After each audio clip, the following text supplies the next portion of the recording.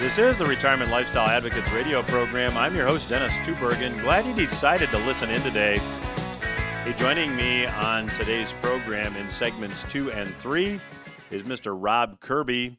Rob is the founder of Kirby Analytics, a very bright guy, a very hardworking researcher. And I'm going to talk to him a bit about the work of Dr. Mark Skidmore of Michigan State University and Catherine Austin Fitz. And we're going to talk about missing government money. It's a very interesting conversation. I know you're going to find it fascinating.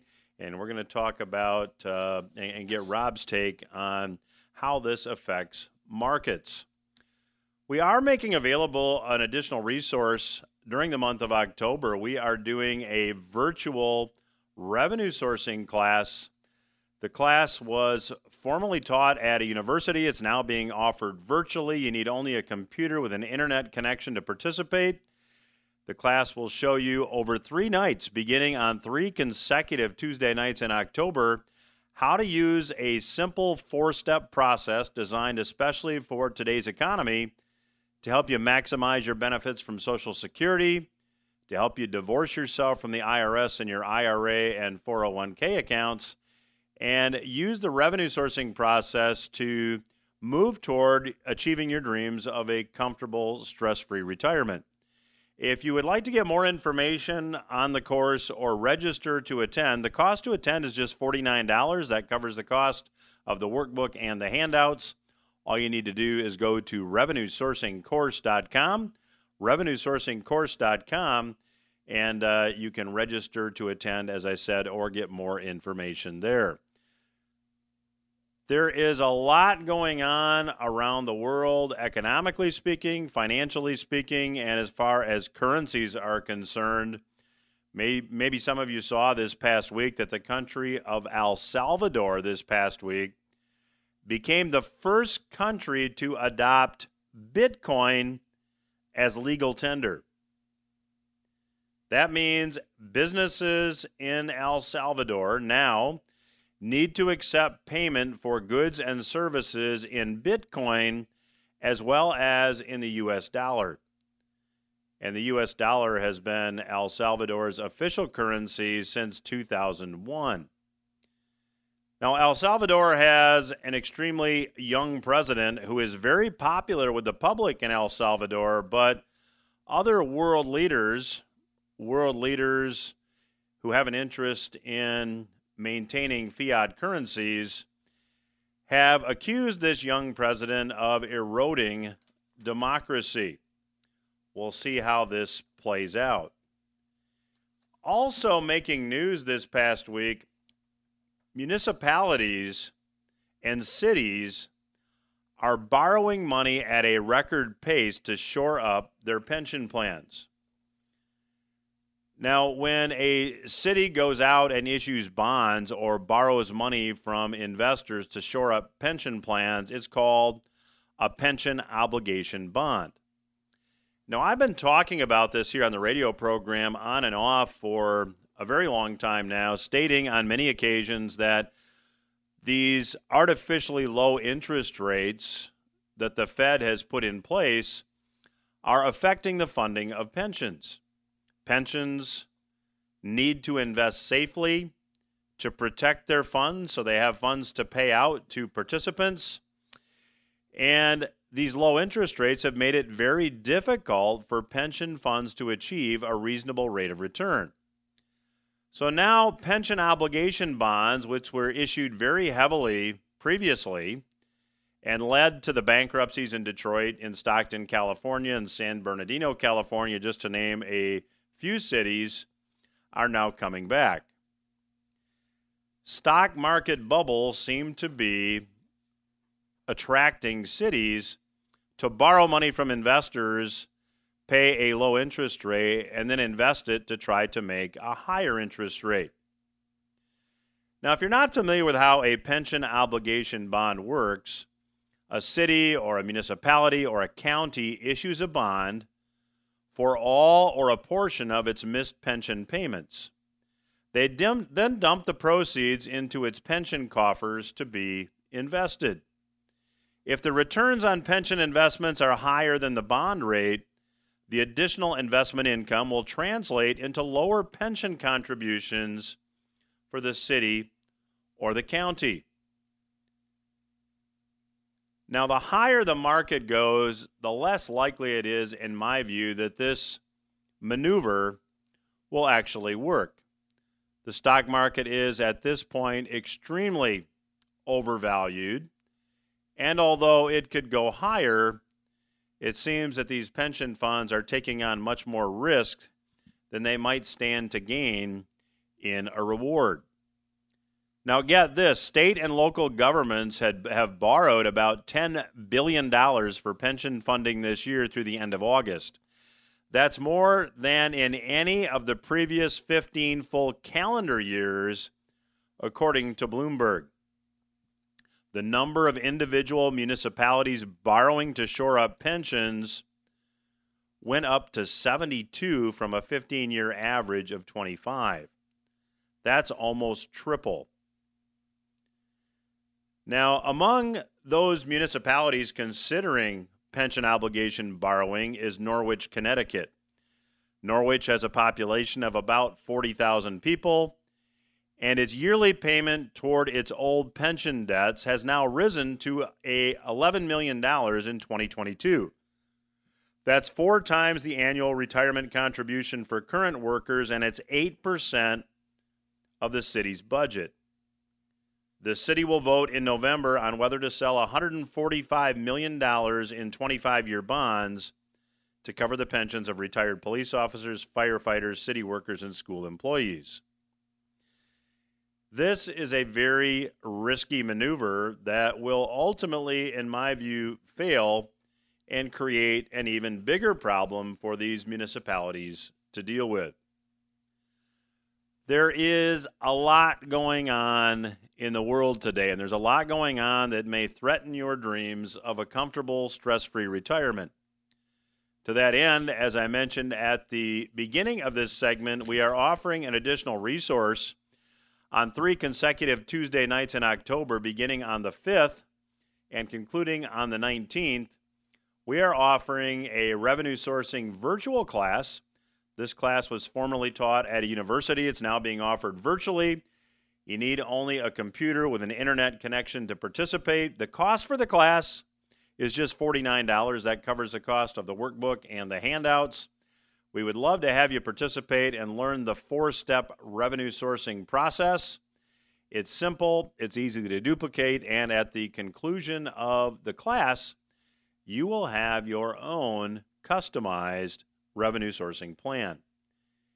If you'd like to learn more or you'd like to register for the class, all you need to do is visit the website www.revenuesourcingcourse.com.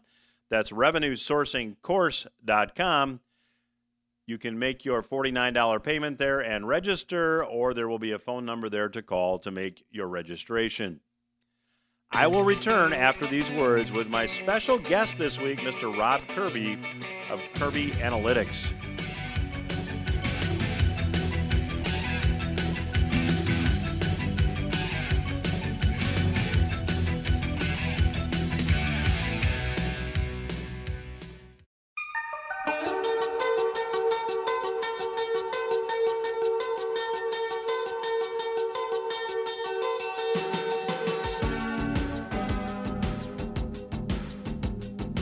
You are listening to RLA Radio. I'm your host, Dennis Tubergen. I have the pleasure today of chatting with a very bright guy, Mr. Rob Kirby. Rob's website is kirbyanalytics.com. For those of you that have been longtime listeners to the program, you'll recognize Rob as a returning guest from about a year ago. Rob, thanks for joining us today. My pleasure to catch up with you again, Dennis. So, Rob, we were chatting a bit, and we had some developments in the news today that the country of El Salvador has now adopted Bitcoin as legal tender, and yet Bitcoin prices dropped fairly significantly. What do you read into that? Yeah, when you say they dropped, the price of the Bitcoin dropped fairly significantly, I'm going to suggest to anybody who wants to pay attention that the announcement of El Salvador, even though they're not really a major league economic powerhouse in the global community, the very fact that they've adopted cryptocurrency as legal tender officially is probably one of the single most bullish things for cryptocurrencies that has occurred in the last 3 years. And isn't it incredible what happens with that being said? Because prior to that announcement this morning, Bitcoin was trading over 52,000, and within minutes of the announcement, the official announcement, Bitcoin had dropped to a $46,000 handle. It's currently above 47 as we're taping right now. But let's just say it dropped $5,000 on an extremely bullish announcement for cryptos. So what's all that about? And I have some thought to offer as to what has transpired this morning. The ambush that we saw on Bitcoin this morning is extremely reminiscent, to me at least, as a longtime metals follower, the ambushing, the counterintuitive ambushings that we've seen on a very regular basis in the metals market. When news occurs that intuitively would lead someone to think that metals prices should rally and go higher, so often the exact opposite to what you would intuitively expect occurs in the metals, and they're socked and they're beaten with a stick very badly. And doing the kind of research that I've done over the years, I'm very much a subscriber and a follower of the work of GATA, the Gold Antitrust Action Committee, and whether people want to accept it or not, the metals are extremely suppressed.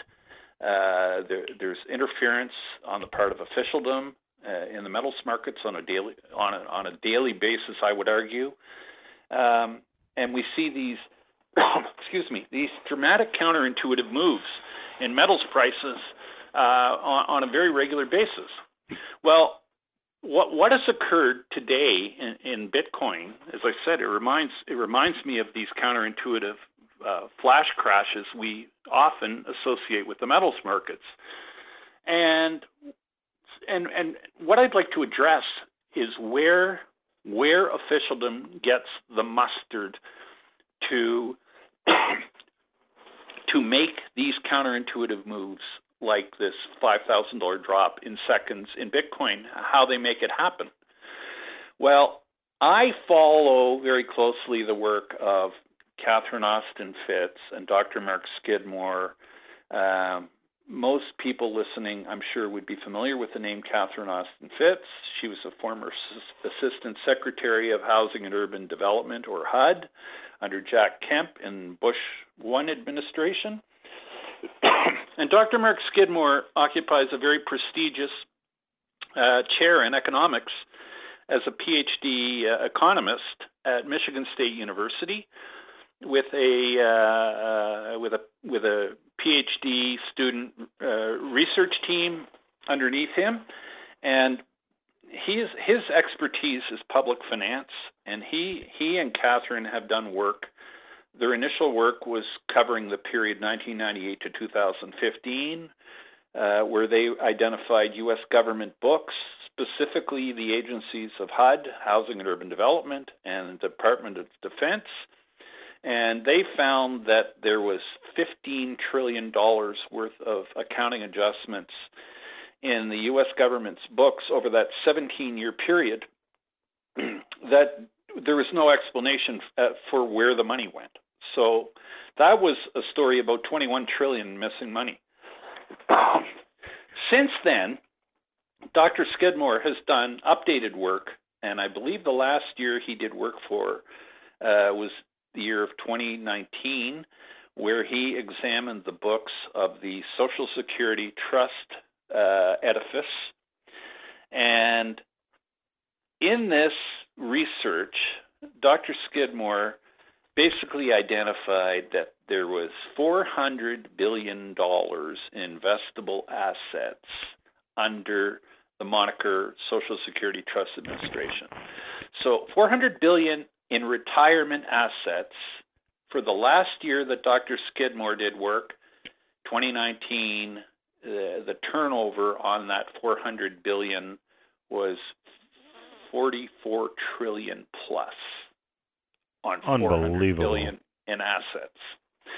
And he feels that the internal machinations that he was able to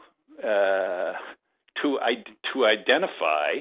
I mean, look, understand he's using government data, and he believes that there are many tens of trillions of recorded transactions that are either bogus or that there's just no rhyme or reason to them. To me, Dennis, it amounts to a huge neon sign. Like think about the biggest neon sign you've ever seen in your life, and this one says fraud, with an arrow pointing to the Social Security Trust Administration edifice. Okay, so what this amounts to, as far as I'm concerned, there is money that is being fraudulently created, and it's being stored in what I call hidey holes, like the exchange, the ESF, Exchange Stabilization Fund. And the ESF is an adjunct of the U.S. Treasury that is beyond oversight by anyone. It's operated at the discretion of the Secretary of the Treasury and let's just say the executive branch of the government. And I believe in 2006, it was the simpleton George W. Bush who basically extended some of these privileges to the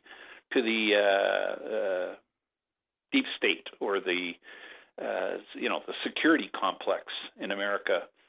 In 2006, some of that ability was transferred to the intelligence czar in America, who at the time was John Negroponte. And I mean, this stuff's all recorded in the Federal Register. And you can go dig it out and read original source documentation that explains and confirms what I'm saying here, by the way. But the reality is, they have these slush funds of money. They have these slush funds of money that I consider it, or I call it dark money, because it's not acknowledged to exist. And it's with this dark money that these counterintuitive market outcomes are created. It's like most people listening to this would have heard of something called the Plunge Protection Team. The Plunge Protection Team is a real thing. The Plunge Protection Team has an official name. It's called the President's Working Group on Financial Markets. And the President's Working Group on Financial Markets was formed in the aftermath of the 1987 stock market crash by then President Ronald Reagan. And what the President's Working Group on Financial Markets was charged with doing was ostensibly to prevent a stock market crash like one that happened in 1987. And that's pretty much what they've been doing now for the last, since, call it 1989 or 1990. So for the last 30 years. These guys have been hard at it trying to prevent catastrophic events from occurring in financial markets. And I mean, some people would say, well, it's a good thing, they've been around, because that's exactly what they've done. And I would actually argue with that. In fact, that what they've done by trying to prevent, or in their vain hopes at preventing financial catastrophes, they've probably set us up for something horrific, which will come our way in short order, I do believe, because making things appear as they are not in the financial world generally ends in tears and ends with very negative outcomes. And what this dark money that is identified by the work of Dr. Skidmore and Catherine Austin Fitts, I would contend that this is the firepower that the plunge protection team uses to steady the stock market if it's susceptible to a big decline. This money is used to suppress prices on precious metals, because precious metals represent a credible alternative to fiat money, which is being debased at an awesome rate. This undocumented money also allows the U.S. government to step in and basically buy any American debt that any foreign nation wishes to sell at any time without upsetting the U.S. debt apple cart, so to speak. And the other thing and this morning, this $5,000 drop in Bitcoin tells me that what they are also doing with this dark money, they're doing something I call buy high, sell low. And most of us think that the way to riches or the way to wealth is you buy low and sell high. But with digital currencies or cryptocurrencies, something quite the opposite is occurring. Because the central banking community globally is trying to bring in their own version of digital currency or cryptocurrency, and huge difference between like Bitcoin, Ethereum. Bitcoin and Ethereum are what are known as decentralized cryptocurrencies, meaning that they have a finite number that will ever be produced and will ever exist. But central bank digital currencies are to be centralized and controlled by central banks. And what they amount to is a do-over for the banks in fiat, except in digital form. Because a central bank digital currency will not have hard caps on the amount that will be issued, and it will be at the discretion of any central bank as to how much of their digital currency they will ever issue or make available. So this, by the way, is why these central bank digital currencies will, those are dogs, in my view, those are dogs that will never hunt. They will never gain traction, and people will never believe them, because people intuitively and instinctively know that central banks are liars. They lie to us about how much money exists. They lie to us about what the state of our economy is in, and the odds of them ever successfully having traction with the population at large on digital currencies they issue, it won't happen. That's a market niche that the decentralized digital currencies, and the two poster childs are Bitcoin and Ethereum for these decentralized cryptocurrencies. Hey, Rob, that's we're sneaking up here on the end of a segment. I want to pick this up in the next segment, but we are the clock tells us we've got to take a break here. But my guest today is Mr. Rob Kirby. His website is kirbyanalytics.com. I'll continue my conversation with Rob when RLA Radio returns. Stay with us.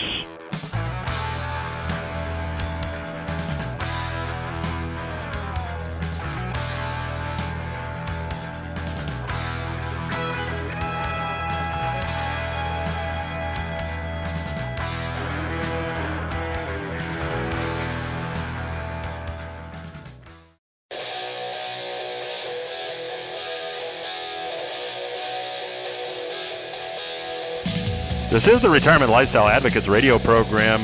My name is Dennis Tubergen, your host. I'm chatting today with Mr. Rob Kirby. His website is kirbyanalytics.com. The website, again, is kirbyanalytics.com. And, Rob, in the last segment, you concluded by saying that central bank digital currencies, or central bank issued digital currencies, I should say, are dogs that won't hunt. Expand on that. Yeah, Dennis. My rationale to make such a statement is that we have the living example of what central banks are doing and have done with the fiat currencies that they control, and they are also centralized and can be issued at the discretion of the issuer, and there's no reason to believe that any central bank issued digital currency wouldn't be exactly the same. And these central bank issued digital currencies, just in my view, will never have traction and are never going to be adopted wholeheartedly by what I consider to be smart money. And I mean, we know that the central banking community, Dennis, is involved and engaged heavily in the existing cryptocurrency machinations. I mean, pre-interview, Dennis, you and I had a very brief discussion about the amount of cryptocurrency is transacting currently on a daily turnover basis. A remarkable number. We should go into that. Yeah, well, like today, as I pointed out to you, today, the latest 24-hour period has had a turnover in dollar terms of $168 billion in the cryptoverse. Well, let's just say for the last 2 weeks at least, and for a very long time, we haven't had a day under 100 billion in daily turnover, and in the last couple of weeks we've had consistent days over 150 billion. And I mean, if you annualize 150 billion daily turnover, you're up around 52 trillion in turnover. That's 52 trillion with a TR, trillion in turnover annually. That's the current run rate on crypto turnover. Well, I'm going to suggest to anybody who wants to listen that when you have turnover in crypto of 52 trillion a year, we have global GDP, which we surmised is probably somewhere around 60 trillion. The question I posed to you before we got on this interview, Dennis, how can there not be global trade settlement occurring in crypto when there's 52 trillion of it turning over on an annualized basis? And as I expressed to you before we started taping, it's clear to me that the cryptocurrencies are eating off the dollar's plate right now. In terms of cryptocurrencies are being used de facto to settle international trade accounts, and corroborating evidence for that, apart from the sheer volume of cryptos that are transacting, I look at the countries of Venezuela and Iran, and Venezuela and Iran have been excluded through embargoes and through sanctions. They've been excluded from using SWIFT, SWIFT, which is the international settlement mechanism for dollars in trade. And when you cut off major natural resource producers and exporters from settling their primary commodity they have to sell the world, namely oil, and oil, for the most part, supposedly trades in nothing but dollars in the world. Well, you've got two huge players in the dollar area, in the oil business, that aren't allowed to use dollars. Okay. Oh, and their biggest customer, who they sell all their oil to, happens to be China. Oh, and China isn't really very friendly to the dollar either.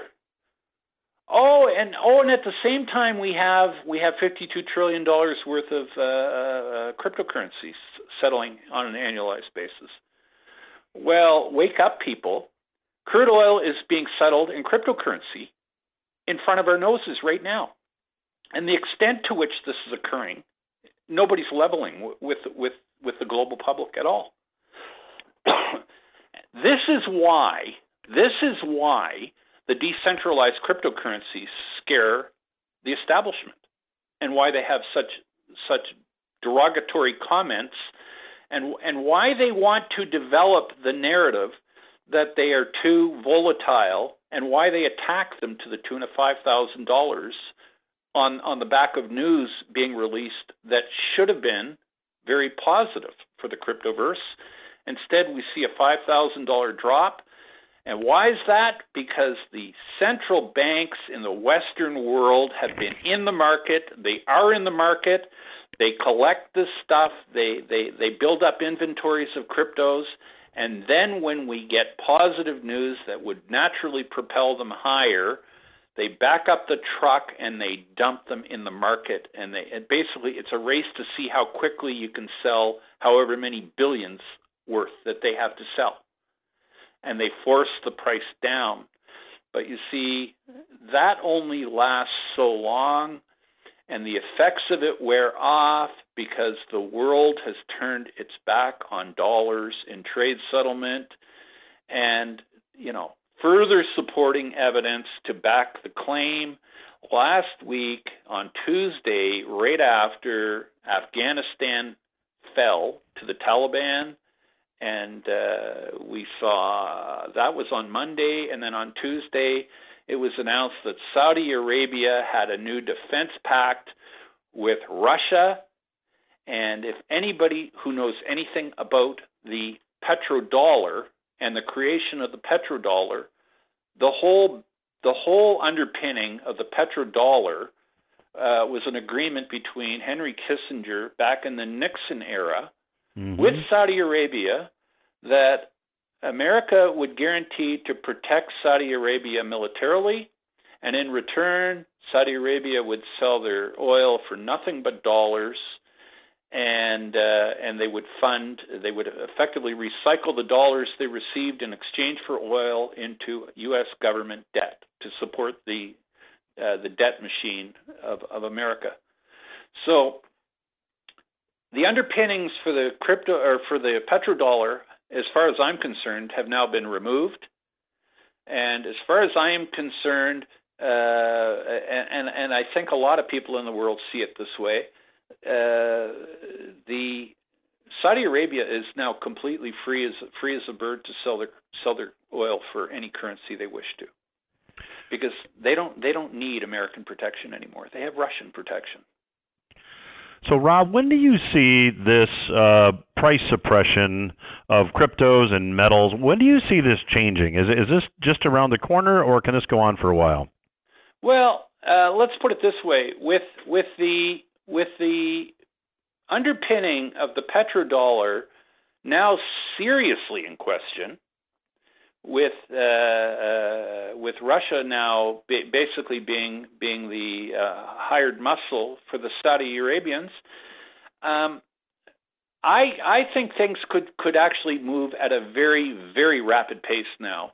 I've heard a couple of people who I respect suggest that the dollar could lose reserve currency status by next March of 2022.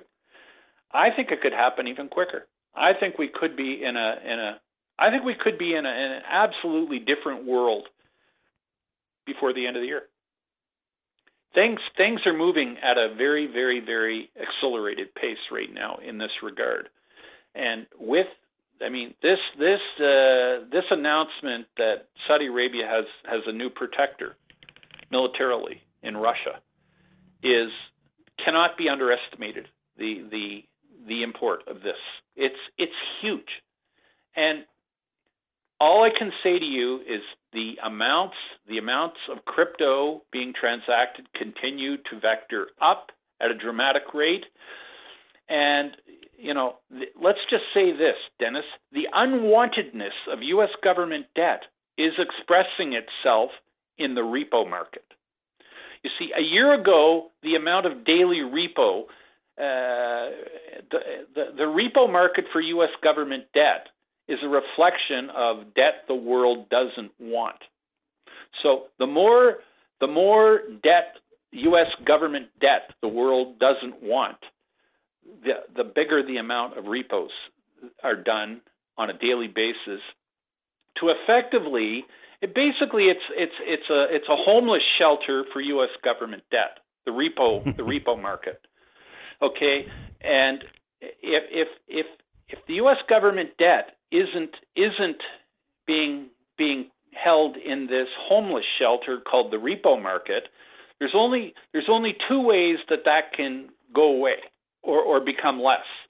Either people become willing buyers of U.S. government debt, which means that the amount of repo would go down, or the Fed takes that debt onto their balance sheet.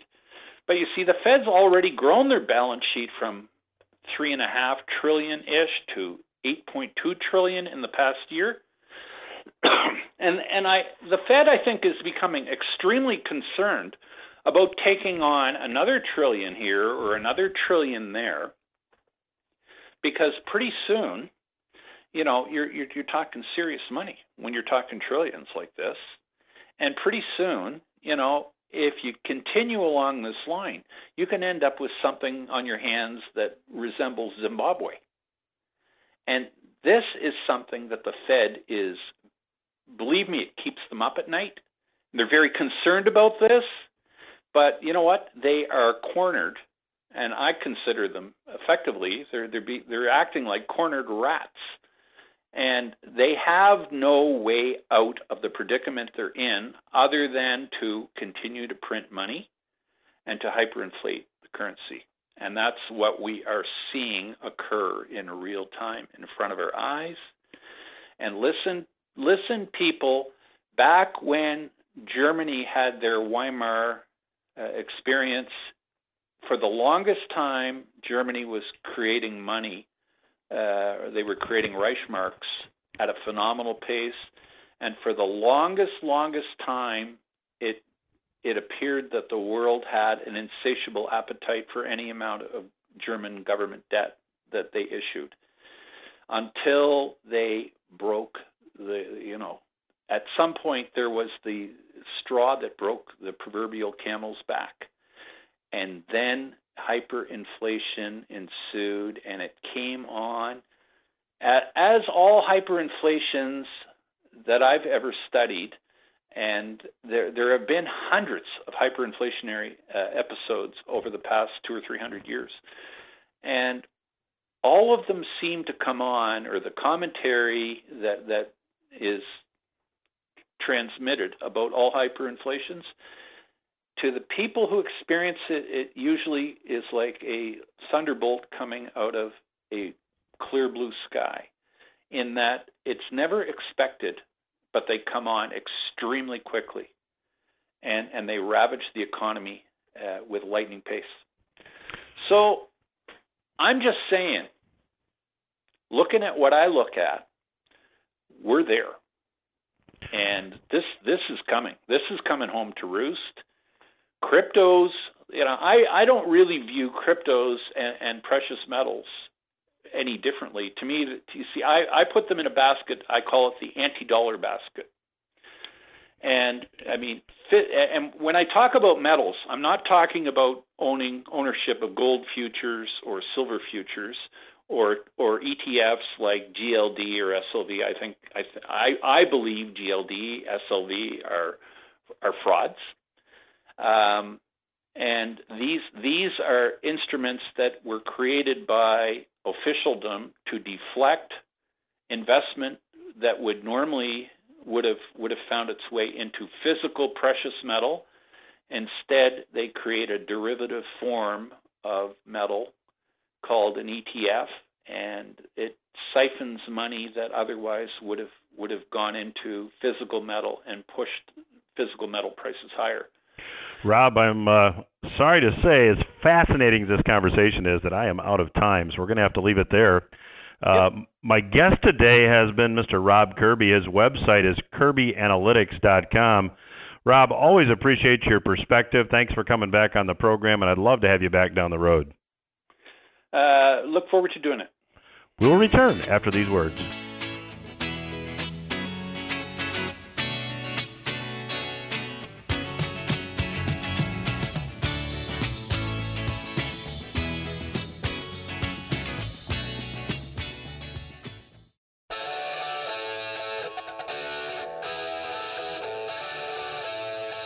You are listening to RLA Radio. I'm your host, Dennis Tubergen.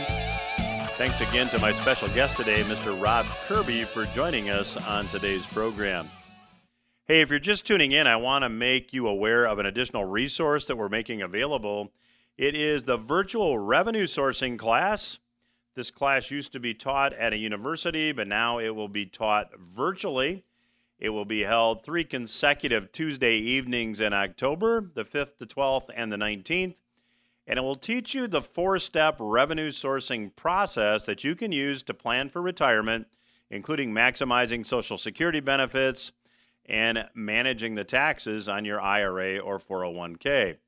If you'd like to get more information or register for the class at a cost of just $49, all you need to do is visit revenuesourcingcourse.com.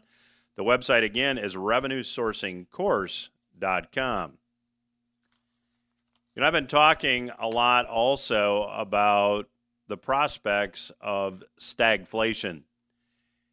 If you're not familiar with stagflation, stagflation is simply rising prices or inflation coupled with a contracting economy. Now, there's a lot of evidence that prices are increasing. I will give you just one. The Food and Agricultural Organization released a statement last month that said that their food price index increased 3.1% in August from July, and year over year, it's up 32.9%. Now, food prices up 33% in the last year probably really doesn't surprise too many people who do some grocery shopping, but that is a big, big number. Now, heading into fall, there are many forecasters, there are many grocers saying that this is going to get worse. This is going to cause some economic turmoil among those in the lower income bracket, and particularly those who are in emerging market economies because they spend a much greater percentage of their income on food. Meanwhile, we have the economy contracting. Zero Hedge reported that while the second quarter was the best quarter for the economy in decades, in quarter 3, it is now widely accepted that the wheels came off as a result of a sudden negative change.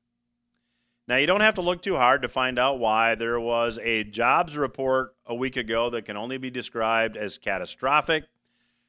Consumer confidence is plunging.